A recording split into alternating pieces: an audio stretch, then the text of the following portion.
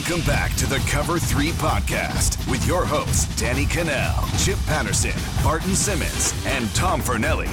It's your call for the best college football coverage, from National Signing Day to the National Championship and everything in between.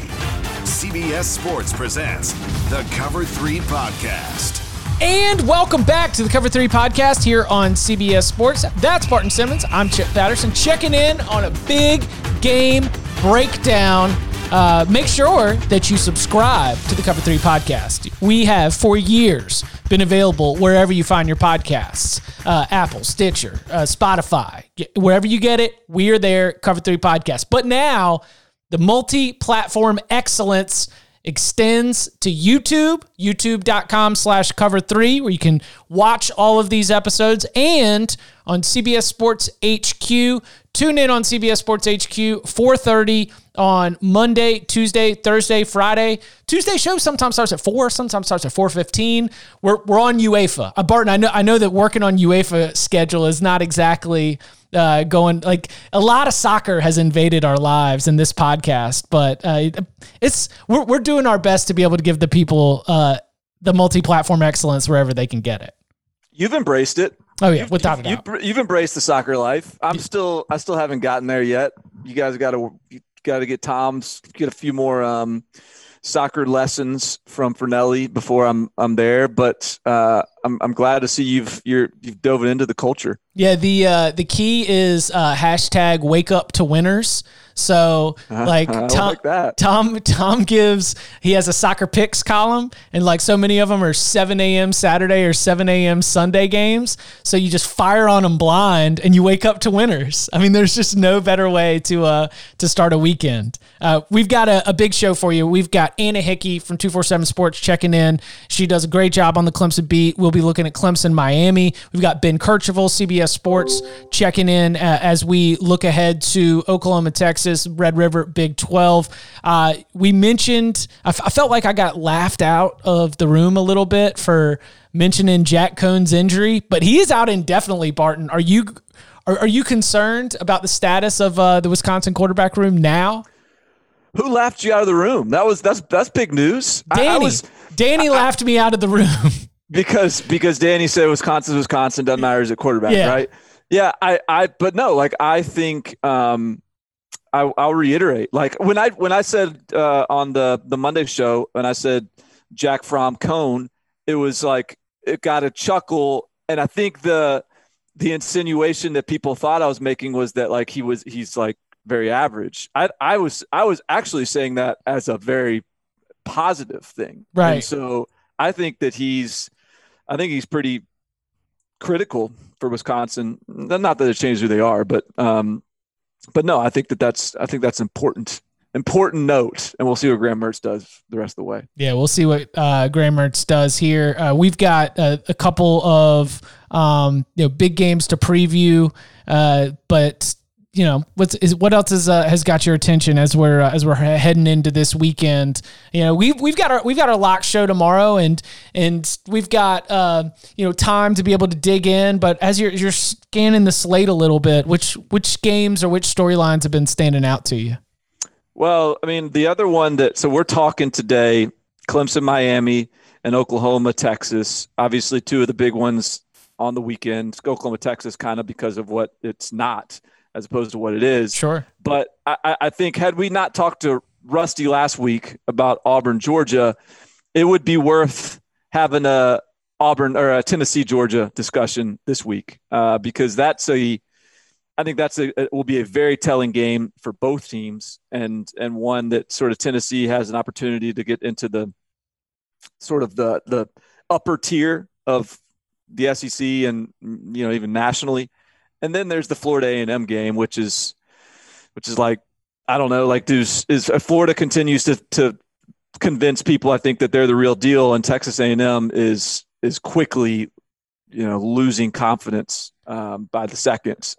So I think that's, and then your boys, North Carolina and Virginia Tech, that's going to be a good one too. So I think, as is the case in this 2020 season, like, every weekend is awesome. So it's going to be another good one. Do you think that, as I look at Tennessee, Georgia, I believe that Tennessee has one of the better offensive lines that Georgia will face this year. And I think that, I don't know if they will be able to run the ball. They will not be able to run the ball as effectively as they did against Missouri. I do not think that is the case. When you flip it to the other side, after everything we saw from Pledge Class President Stetson Bennett IV, including him going to the sideline and throwing some Red Man in the mouth, not regular old dip. We're talking chewing tobacco. We're some Red Man right in the side of the lip. I mean, he had to have driven home in some kind of 1978 Jeep with the lift kit, right? He's absolutely everything that you would want out of it. But he point being, jokes aside, he played really well. So when Georgia or Tennessee are facing a 3rd and long, who do you trust more to come up with the throw? Stetson Bennett IV or Jarrett Guarantano? I trust Stetson Bennett on, let's say it's 3rd and 12. Mm-hmm. Okay. I trust Stetson Bennett to throw it 8 yards and then Georgia punts.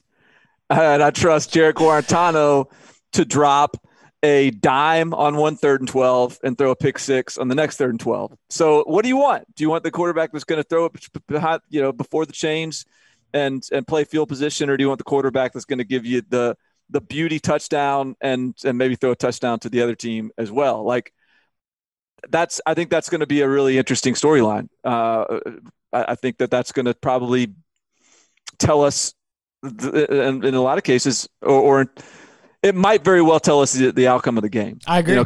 Can Jarrett Guarantano just add a little bit of Stetson Bennett to his game? Can Stetson Bennett add a little Jarrett Guarantano to his? I don't know. I think that's going to be something that is probably dictates the outcome.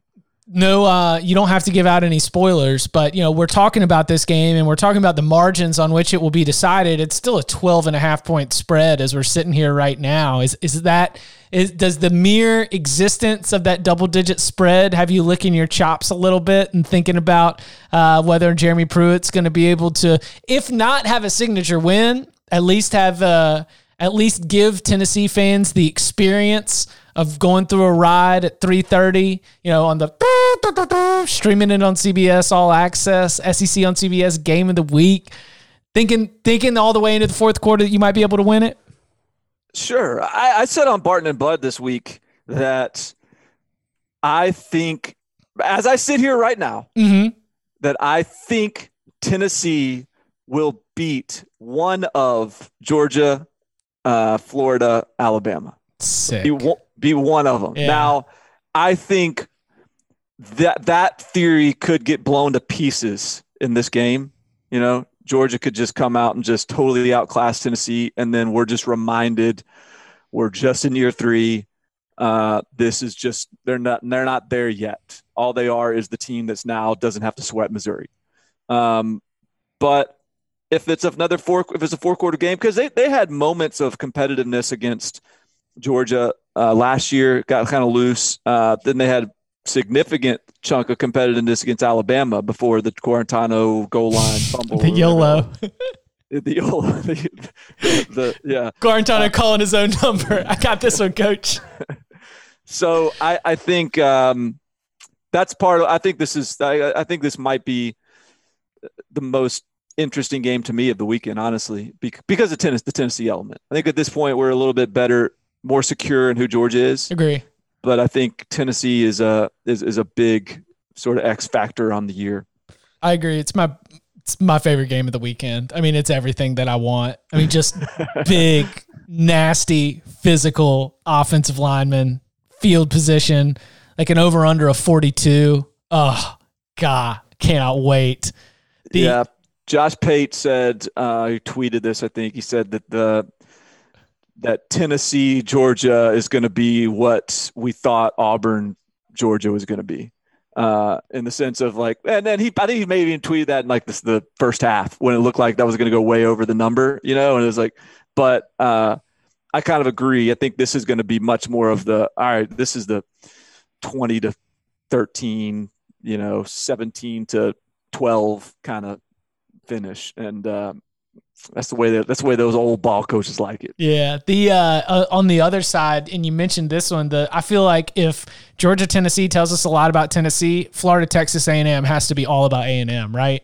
You're playing it. Yep. It's at home. It's Kyle Field. We are not feeling real good about the way things are going right now, and there is an opportunity for Kellen Mond to cook a little bit against this Florida defense. And if he doesn't, then it's no bueno, man. I mean, like that line is at 7. That line is at 7 points. I mean, that seems like odds makers got the 24/7 team talent composite out, and they're just using that for all their power ratings because Texas A&M doesn't play up to the level of way their talent looks on paper. This is sort of the last hurrah here of Texas A&M for the 2020 season. It's October or October 10th on Saturday. This is the Alamo. This is the A&M Alamo, and I'm not very confident that they come out of this thing alive. But that'll be very reassuring. And if they figure out a way to win this game, like that would just be, I think, that'd be encouraging for the SEC West race the rest of the way. All right, they've already gotten smoked by Alabama, but hey, maybe this team is pretty good, and maybe there is a legitimate race for second, or maybe there is. I think it raises the sort of the water level in the SEC West. If A&M, I mean, obviously it does. If A&M can beat Florida, but I don't expect that to happen. Coming up on the other side, we take a look at Oklahoma, Texas, and Anna Hickey. 247 Sports checks in, and we look at Clemson, Miami, all that and more next. Welcome to the Nothing Personal with David Sampson podcast. Do me a favor and blink, please. Did you blink? That's how fast the Major League Baseball season went in 2020. The postseason is already upon us. Whether it's baseball news, you want NFL, college football, water polo, chess, movies, if there's a story, we'll have it covered. Every weekday, 5 days a week. Just subscribe and download on Apple, Spotify, Stitcher, YouTube, or wherever else you find your podcasts. No BS, no soft tosses, no hot takes.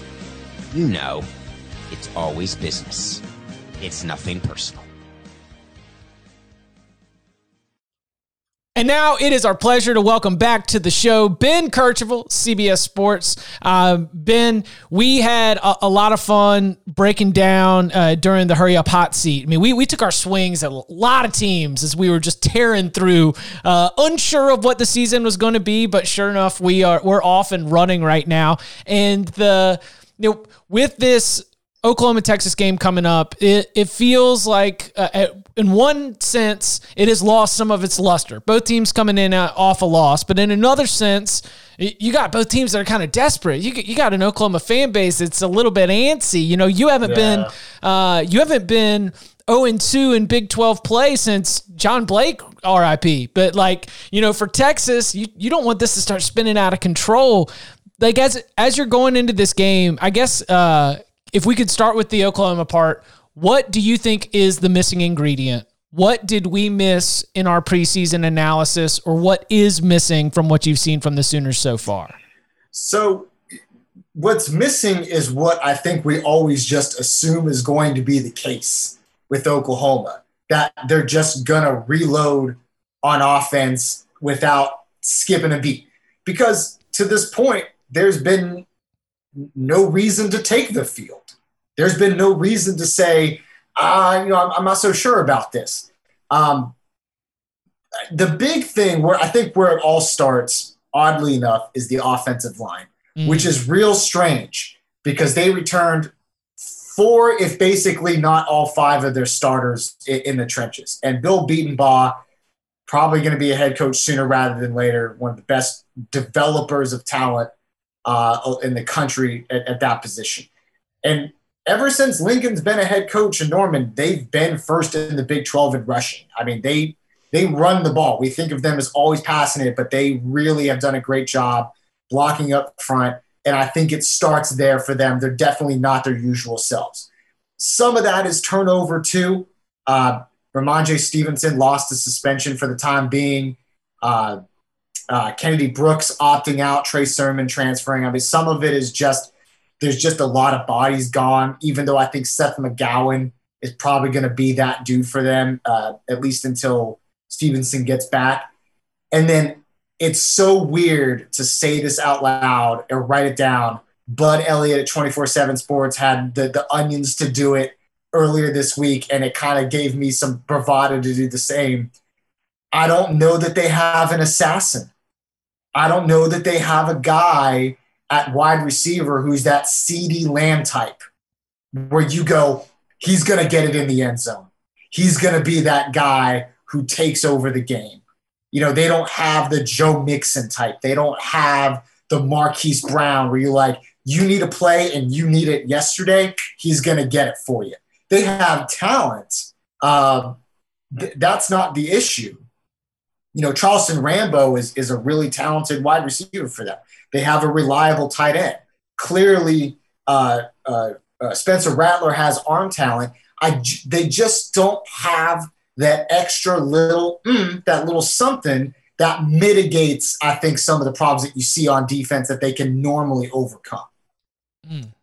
So they've been like 5 of their last 6 games last year in the Big 12 were 1-score games. Including the Big 12 championship game. 2 years ago, I'm just looking at like it was like 51-46 to Texas Tech, 48-47 Oklahoma State. Kansas played them close.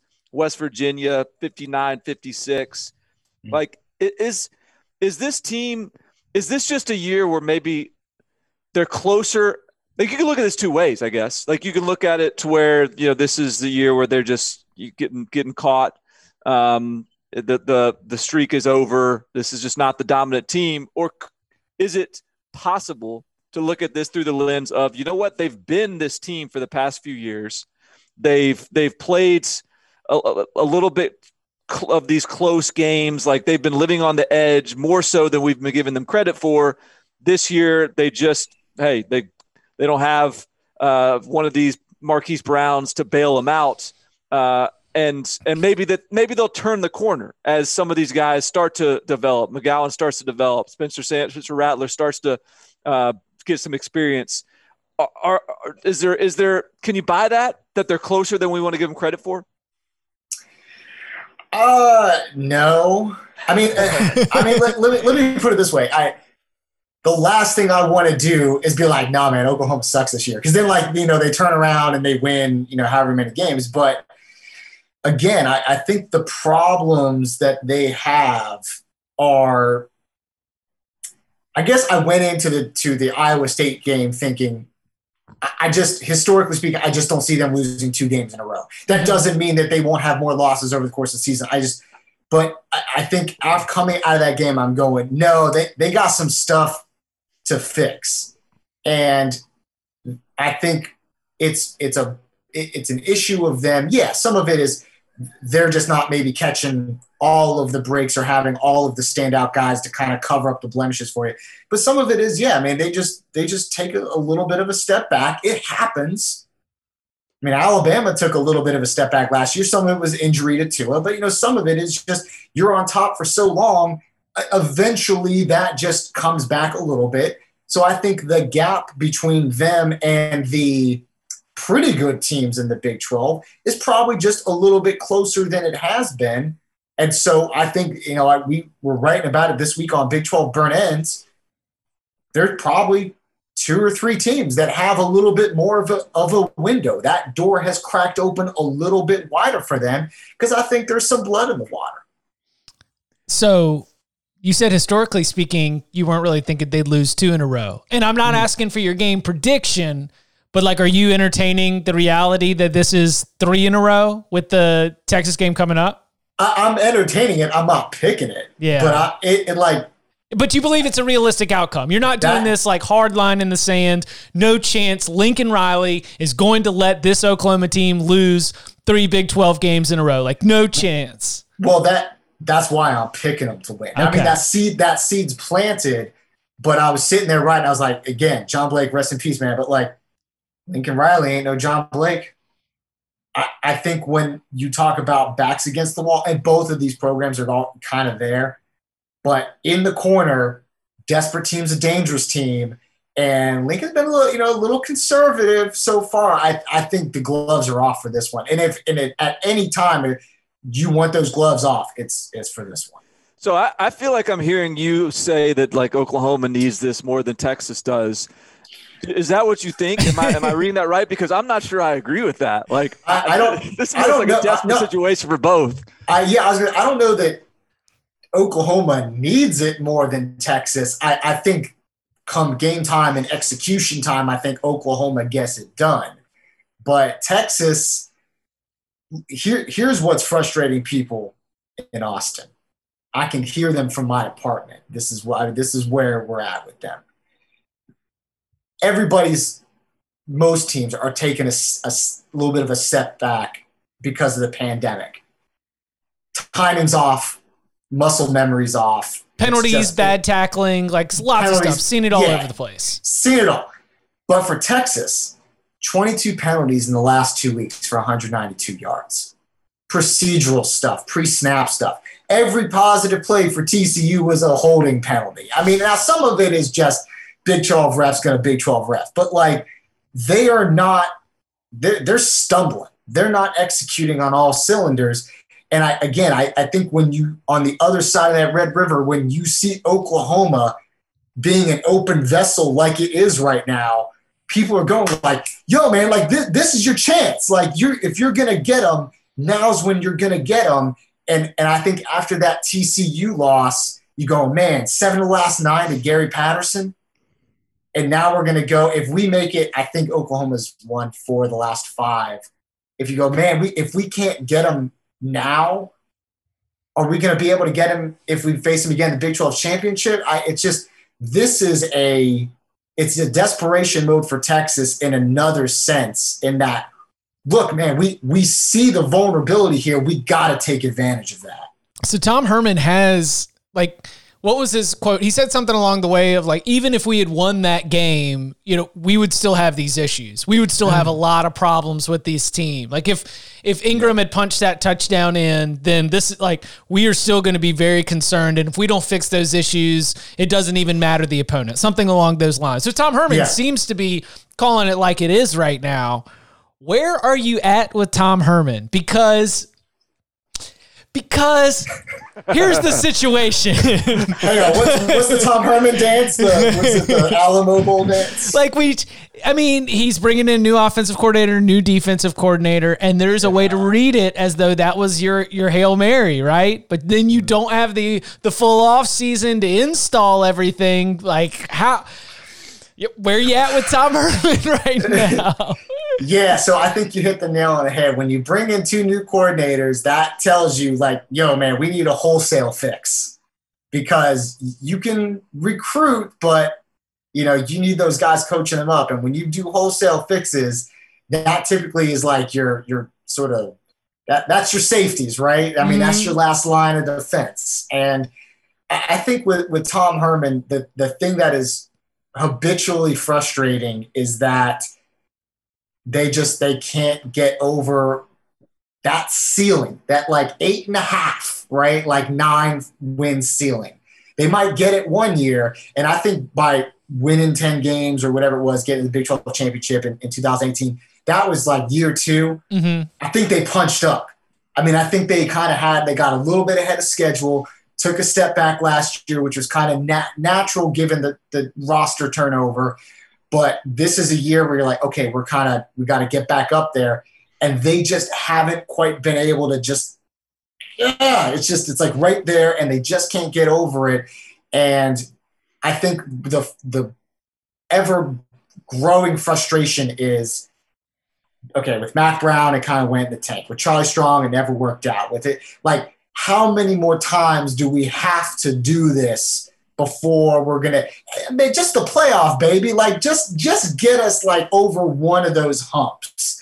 And they just haven't been able to do it. And it's always something different. And with this year, it's the penalties. It's the discipline. It's just It's like Sam Ehlinger threw 4 touchdowns against TCU, and you'd swear it was 4 interceptions. Like, it's always something. Is Tom Herman on the hot seat? Yeah, I think so. Like legit. Like you could see legitimately. I'm not like the pressure is obviously on. Yeah, but could there be? Could it go so south that there's a move made this year? Do you think? If you'd asked me that maybe 3 months ago, Barton, I probably would have said, "Nah, this is the clean slate year. Everyone kind of gets the freebie." But like, who got fired after 1 week? Southern Miss.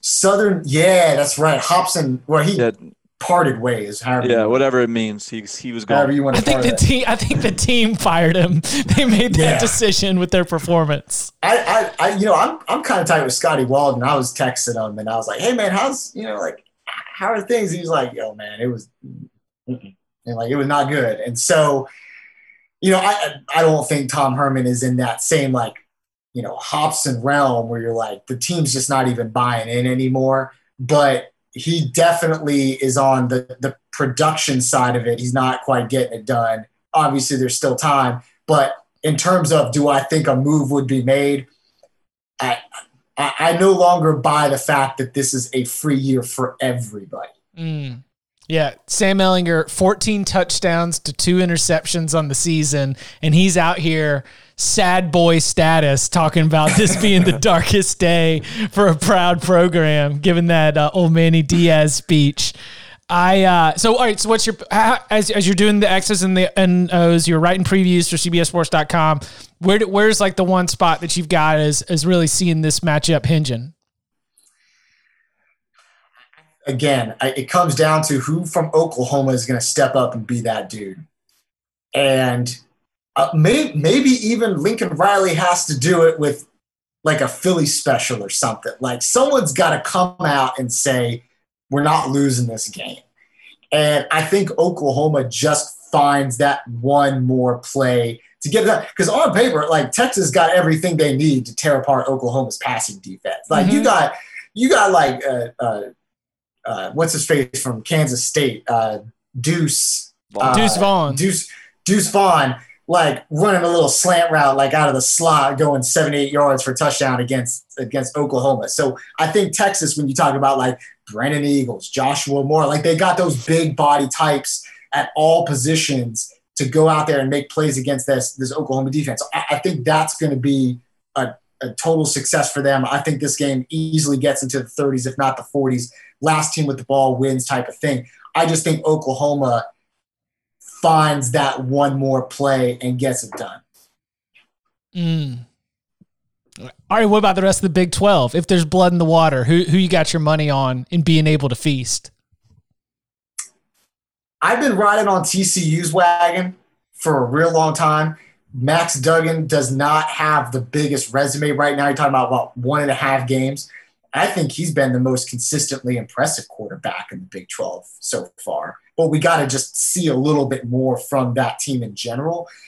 I think if Iowa State can just get everyone to play their type of ball, then, yeah, I think Iowa State can be that team too. Love that defensive front from the Cyclones. Love Mike Rose. I think he's an everywhere linebacker for them. Their big thing is they're going to play Texas Tech this weekend. The one thing I don't love about Iowa State is if they get behind like 14-0, I think that's a little bit more of a challenge for them. I don't know that they have the targets in the passing game beyond Charlie Kohler to really like open up and say like, okay, we're down 2-3 scores. We can get this back, no problem, make some halftime adjustments. They get behind, I think that's their Achilles heel. But those are my two teams. I'm not super buying Oklahoma State yet. Oh, come on. I know that's your boy. I know those your boys. Those your boys, Barton. Defense is salty as hell. Like, I love what they're producing on defense. I've seen this movie, and I feel like Mike Gundy's got a couple of clunkers in him. I feel like he's got a couple of Mike Gundy specials in him.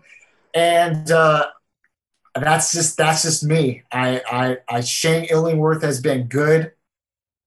And I think that's a potential quandary if he continues to play well. Do you just ride him? No. What do you mean? Sanders is going to come back. Like he's Spencer Sanders. That's the key. That's the key point with Oklahoma State is we haven't even seen Oklahoma State with Spencer Sanders. Let me ask. Because Shane Illingworth is surviving out there and Oklahoma State is surviving with them doesn't mean that suddenly there's a quarterback controversy. This team is going to get better when Spencer Sanders. Let me ask you a question. In the trio of Chuba Hubbard, Tylan Wallace, and Spencer Sanders, how you rank in that trio in terms of how good they are and how important they are in that team? Tylan Wallace. No, how important they are to that team, I probably would still put Spencer Sanders 1. Spencer Sanders 1, Tylan Wallace 2, and Chuba Hubbard 3. When Shane Illingworth took a couple of bombs to Tylan Wallace to finally get things going against Tulsa because everything was dead in the water, you think Spencer Sanders, a healthy Spencer Sanders, is making those throws? Yeah, why not? What are we talking? Shane Illingworth stands there with Frankenstein boots on and throws it north. And Spencer Sanders has the arm talent, has the ability to make those throws. He can just give you a run element too. The Spencer Sanders thing is not necessarily the Spencer Sanders is like this is phenomenal quarterback. It's that as Spencer Sanders goes, so goes the ceiling of Oklahoma State. So yes, if Spencer Sanders is not very good, then Oklahoma State will not be very good also. But I think that Spencer Sanders gives them the chance to be good. Chuba Hubbard, they also have LD Brown. So like he's actually not that. That's fair. And Tylan Wallace, I think, is critical because he is their one like absolute dude on the perimeter. But yes, I think if you're hating on Oklahoma State, that's fine. Wait till my boy gets back in. And, we'll have Coca clip this and we can run it back when Oklahoma State's playing in the college football playoffs. Okay, I'll give you that time. I think Shane Illingworth, passing wise, can make the same plays that Spencer Sanders can. Now, can Spencer Sanders give you the run game? Absolutely. But if you have LD Brown taking some pressure off of Chuba Hubbard, I think you've sort of helped with that a little bit in the aggregate. So I think Oklahoma State, I think they have their clunkers left in them this year, so I'm not totally buying it. But I love that defense. Defense has been way ahead of the offense, way ahead of schedule there. He is Ben Kercheval. You can follow him on Twitter at Ben Kercheval, and he will be back to gloat or take it. Like Oklahoma State. Tail between the legs. Don't come on my podcast. Come at my pokes. We've got the rivalry set for the rest of the Big 12 season. Be sure to read his preview of Texas, Oklahoma, and of course follow along all throughout. Are you doing live blog on Saturday? Do we have a live blog set up? Oh, did it miss the cut? That stinks. That's not good. That's not good. Says something about the game. All right, Ben. Thank you very much. All right, peace, guys. Coming up next, Anna Hickey, 247 Sports, talking Clemson, Miami, and more Tigers next. 2 majors down and 1 to go in 2020. Bryson DeChambeau overpowered his peers at the U.S. Open. Can he carry that into November for a fall edition of the Masters? We're chatting about that and more on the First Cut Golf podcast, part of the CBS Sports Podcast Network. We're in your feed week in and week out with tournament previews, picks, interviews, news, and analysis.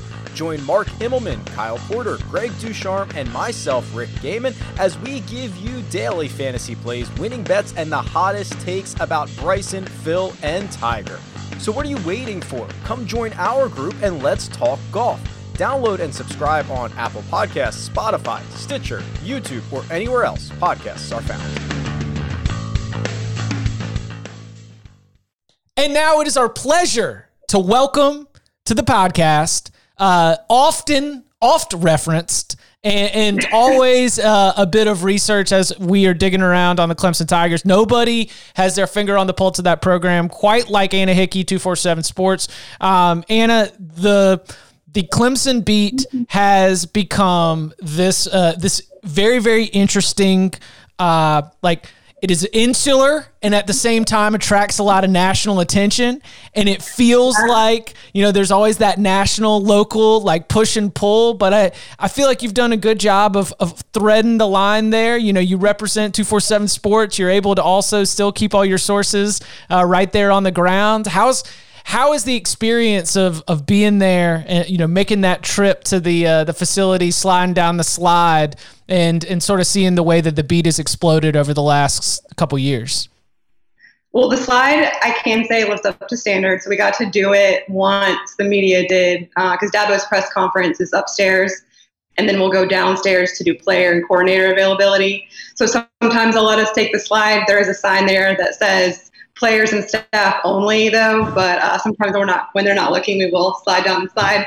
The facility is awesome. I mean, it's kind of been weird these past few months. We haven't been able to do anything in person. Everything's been via Zoom, but Clemson's been pretty good in terms of access. I mean, we're still getting coordinators during the week, which is one of my favorite things about it. I know a lot of schools around the country don't do that. And just the insight that Venables and Elliott can give us post-game and then during the week. I mean, I think my coverage of games and the analysis, that sort of thing, is extremely better because of that, just what they're able to give you there.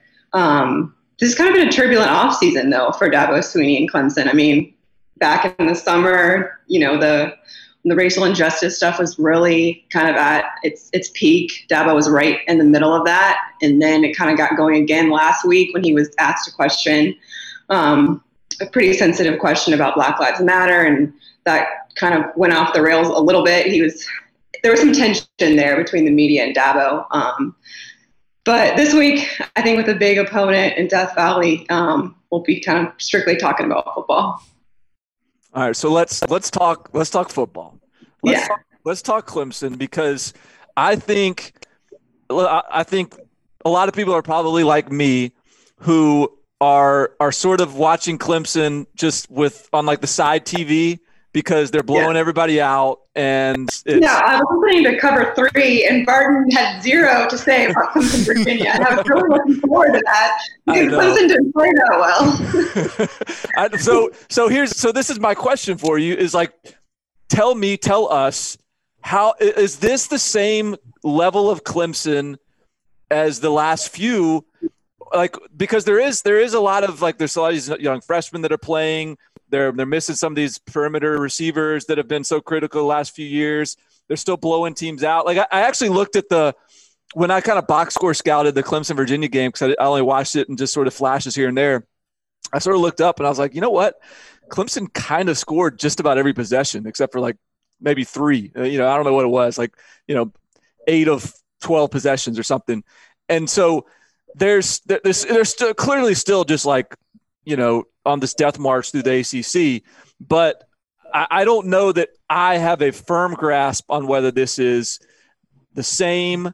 It's clearly still elite. It's clearly one of the top 3 or 4, but do you have a sense on whether or not this is just like always, or whether there's a crack in the facade, or whether, hey, maybe they're even better than we realize? Yeah, I think that's a really good question. And I was thinking about this yesterday. Normally when as a Clemson reporter, I've obviously covered some big games, but it's normally in the postseason when we know what Clemson is and we know what their opponent is in the playoff. This year it's kind of different, covering a top 10 matchup, and I really don't know what Clemson is at this point. And Clemson, I mean, they've kind of been known to have that slow start. They're going to play a bunch of guys, develop their team, not show a lot maybe kind of early in the year, and then kind of come on. I don't know if they're going to be able to do that per se against Miami, but kind of a couple of things that you talked about.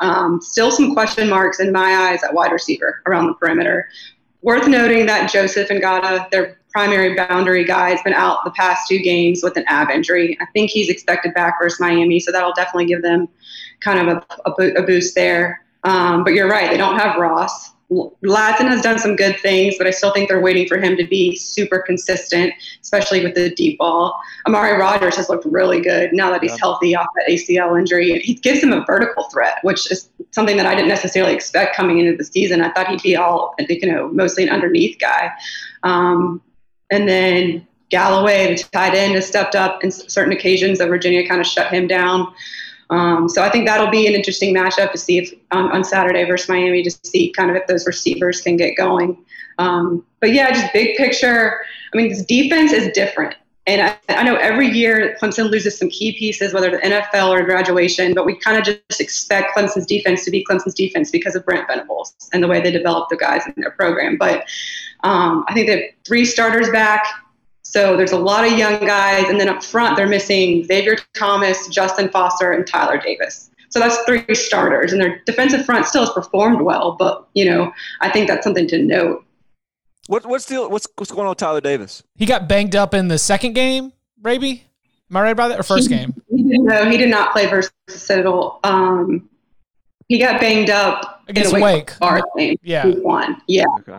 And then Foster's kind of in protocol, undisclosed stuff there. I don't think he'll be back this week. And then Thomas, they're trying to work him in maybe later this month. So yeah, that's our 3 starters right there on the defensive front. But I think the main thing has been the secondary. 2 corners, their corners have been pretty locked down.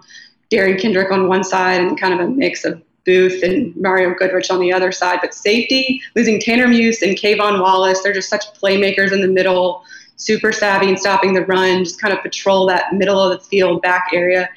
And they have Nolan Turner there and then Landon Sanders, who's a first-year starter. And I think that's another key matchup on Saturday, just how those guys perform defending Brevin Jordan and Will Mallory.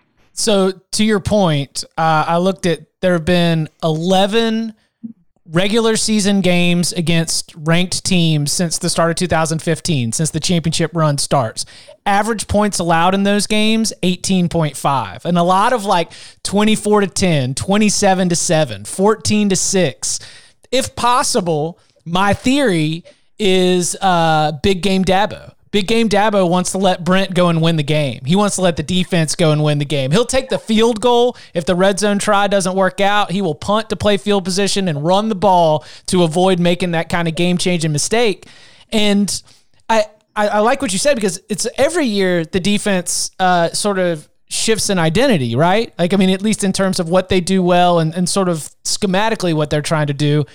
Does this defense, especially with some of the attrition that you just mentioned right there, does Clemson have a defense to be able to play that big game Dabo style and limit Miami's up-tempo offense to let that group lead? Yeah, I think the tempo is key because Miami likes to use tempo to kind of catch you sleeping, alignments, eyes, that sort of thing. And Clemson was not good in that department against Virginia, especially in the pass plays. They let, I think it was 4 pass plays of 20-plus yards, and then they let Armstrong scramble and kind of get outside the pocket. So it was interesting what Clemson did defensively against Virginia, though. They didn't really bring pressure. They kind of dropped into rushing lanes, I guess more to just kind of contain Armstrong with his legs. But I don't know. If I was betting, I would not think that would be the same game plan against King. I think Venables is going to dial some more stuff up and bring more pressure to kind of see what they can do in the backfield there. But I don't know. I think Venables, his scheme, he's so smart. I think he knows what kind of personnel he has, their strengths and their weaknesses. So I'd be surprised if he doesn't kind of have an A+ game plan this week. He talked about it this week, just how much he's kind of relishing this opportunity to go against King and some of these playmakers. So, when you look across the board, other than up front, you're not going to, and maybe at corner, you're not going to have any of these 4 or 5-star guys jump off the page at you at linebacker and safety. So it's kind of been like that for Clemson. So in that sense, you kind of think that, this defense is going to be like defenses in years past, even though they're inexperienced just because of Venables. But I still think we're waiting for that test to see if that's going to hold true. Yeah, but I feel like that's all the last couple of years, I remember the knock on Clemson, from other coaches was, well, I don't know, their safeties aren't that good.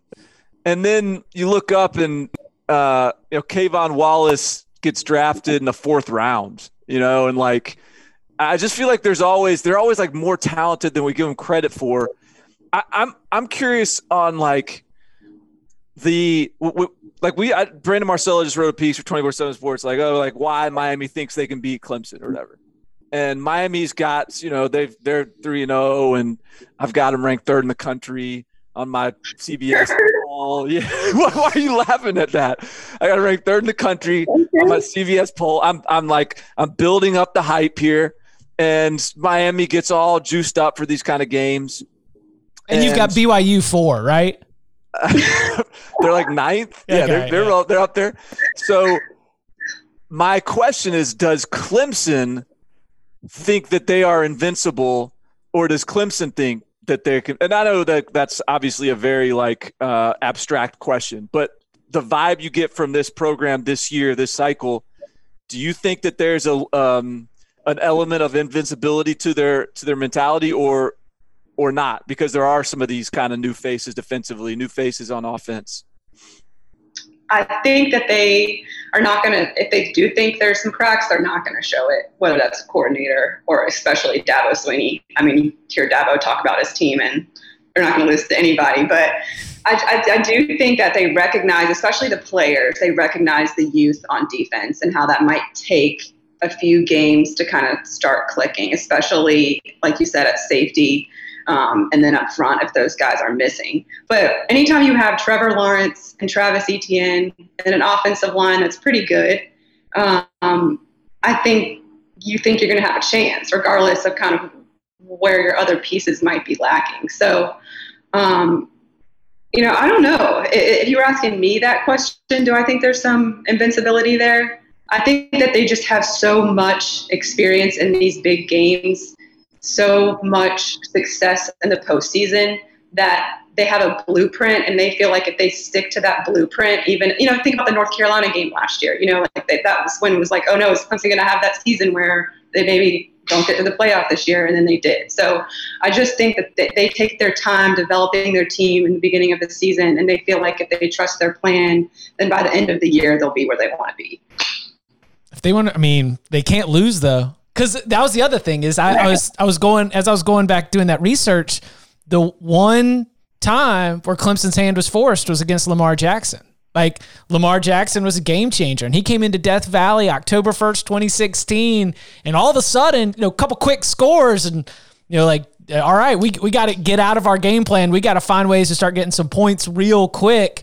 And do you think that Derek King can be Lamar Jackson in this scenario? Not necessarily that Miami's going to win because of him, but is he that kind of game changer in your eyes where he might force Clemson to go a little bit deeper in the playbook, or not go as deep in the depth chart, just to make sure that they keep the talent level high to be able to keep pace? Yeah, I think he's that type of dynamic player. He's not as fast as Lamar, right? So I don't know if – and Lamar kind of got Clemson on the edges a few times, strictly with his speed. So I don't know if that's going to necessarily hurt Clemson as much. But I do think in terms of just talking about a dynamic quarterback, he likes to throw. He's very accurate. He's very consistent. He's got a plethora of pass catchers, even though, to me, one of the things to look at is just kind of how their wide receivers haven't necessarily had those breakout games yet. I mean, obviously they have Brevin Jordan and Will Mallory, but wide receiver wise, I think, you could still stand to see more from Mark Pope. But yeah, if he's not passing, then he's scrambling. I think he's averaging 15 yards a scramble. And then Dabo said yesterday he's averaging 5.4 yards after contact. So, he's physical. He's got everything you want in a quarterback. And and I think they have enough pieces in the run game with Harris and just explosive playmakers all around. And their scheme is so good. I feel like with the tempo Lashley's doing, and it actually looks organized for once, with Miami. So, I think that their offense with King definitely gives them a chance. What's your pick, Anna? This is your chance. Yeah, I'm going to pick Clemson. I feel pretty confident in that. Now, whether I'm going to go, what is the line now? 14? Mm-hmm. Somewhere around there. Yeah. I haven't determined that, but yeah, I think this might be a trendy upset pick this week. I don't know, but I think Clemson has just been there before. They have the big game experience. I don't know if they necessarily showed their cards defensively versus Virginia, and I just kind of trust Brent Venables dialing something up for this Miami offense, and then I trust what Trevor Lawrence can do. And then I think Miami's run defense is a liability. So I think one of the keys is just kind of to try to get Travis Etienne going early. Could be a high scoring affair, but I just think Clemson comes out on top. So you obviously you cover the juggernaut in the league. And so as you look across the rest of the league and you look at, if this isn't the game that Clemson gets beat, is there another team out there you have your eye on that could potentially challenge Clemson down the road, whether it's a matchup or whether it's just a team that you think is that good? Where does your attention go towards? Well, Notre Dame, I think, is the obvious answer there, especially with the game being in South Bend. Notre Dame having played Clemson before, kind of understanding what they bring to the table and that revenge factor a little bit. But to me, it's not necessarily that one game that you circle. I mean, you could look at Pitt, maybe has some pieces. Virginia Tech, I think, has some pieces. But to me, it's just like that, they have that stretch, that 6-game stretch that's going to be pretty tough. And could they slip up there, especially in a weird era of COVID where you might have a key player missing here or there? Yeah. Kind of like when they lost to Syracuse. You weren't necessarily picking them to lose to Syracuse, but they had that one bad game last year where they could have lost to North Carolina. You wouldn't have seen that coming, but it happened. So I don't know if Clemson kind of got that out of their system against Virginia because, offensively, they got behind the chains, but overall they did well. Defensively, they didn't look good, though. So I don't know if that was their early season blunder, if we're kind of still you might still have that. I picked preseason, though, Clemson to lose one regular season game this season. And that was more so because of just the uncertainty of COVID, not necessarily because I could pinpoint one team that I thought they'd lose to. Right. But, I'm not saying that they couldn't lose this weekend. I definitely think they could, but I just think that you have to know something that I don't know if you're going to pick Miami straight up. And I assume nothing has changed in terms of your preseason pick that you think they'll slip up somewhere along the way, or that you're predicting that they'll slip up somewhere along the way. Yeah. Like I said, I don't know if I can look on the schedule right now and say, hey, this will be their slip-up game. I just think it could happen somewhere along the way. They've won 38 out of 40 going into the year. So I guess now it's 40 out of 42? Stupid. Yeah. They win ACC games, and they win most regular season games, especially when they haven't lost a regular season game with Trevor Lawrence as a quarterback. Stupid. Well, Chip, you're on the over from the Edgewater Sportsbook and Emporium and Buffet, and so you might not see that slip up. I'm on the under along with Anna, and so I guess we'll find out if the COVID era is gonna catch them. What is your pick in this game? Either one of you. Are you allowed to say that? Or do you have to say that later in the week? I haven't crunched the numbers yet, so I don't have an official pick. I think Clemson wins. But whether it's a cover, whether it's I'm still figuring out how close I think it's going to be. I'm on the under, and I'm on Clemson, and I think it is like it ain't going to be 38-3, but. No. It might be one of those games where it's 31-10, and all of a sudden it's just because kind of hard to run an up-tempo offense in a hurricane, even if your name is the Hurricanes, and when there's standing water on the ground and you're out there and you're just splash, splash, splash, splash, splash as you're just trying to get going. I could see this being a game that Clemson is more than happy to turn into a rock fight because they just think that running the ball, they're going to be able to be better than Miami doing that. Miami's running up against Louisville and Florida State. UAB is the best defense that they faced. And I'm definitely buying in. I will say the two areas that do concern me are Brevin Jordan, who is an NFL everything, first round pick in next year's NFL draft. And Clemson does have some standard issue, regular old Clemson linebackers like James Skalski. That's a Clemson tryhard at linebacker if I've ever seen one. Like Mike Jones, Balin Spector. Clemson's always got a couple of those linebackers that are just we're good development guys, and they do come up with big plays. But that just might be a size and talent mismatch if they get the wrong kind of matchups there. The other one, and I know Dabo mentioned this, I think yesterday, but Quincy Roche and Jalen Phillips are dangerous. And I don't know, like you said, Clemson's offensive line is what? They're all right. They're pretty good, but I don't think that there's many teams that will test them like Miami up front. Yeah, no, I agree. I think that's probably the key matchup. Jackson Carman and Jordan McFadden defending number 2 and 15 for Miami. I do think we'll see some explosive plays this week. I mean, Miami kind of makes a living off that, especially with their tempo, whether it's in the run game or pass game, and I think Clemson does too. So I would be on the over, and I lean towards Clemson covering too. So you're saying you said eye discipline, right? Clemson's eye discipline didn't look good, right? That might be a buzzword that I picked up hearing Venables say it every single time we talk to him. But yeah, that's definitely important for tempo. She is Anna Hickey. You can follow her on Twitter at AnnaH247. Follow all the action, 247 Sports. Clemson, no one does it better on the Clemson beat, so make sure that you keep tabs.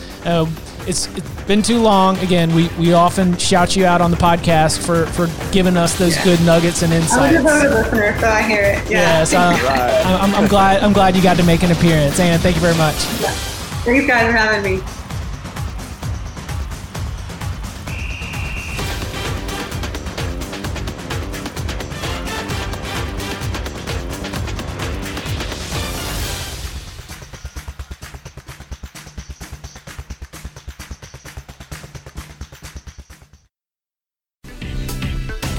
As one door closes, another opens. The 2020 fantasy baseball season is over, but 2021 prep is just beginning. Join Scott White and me, Frank Stanfill, on Fantasy Baseball Today, part of the CBS Sports Podcast Network, as we take an early look at position previews, review mock drafts, and react in real time to the MLB hot stove.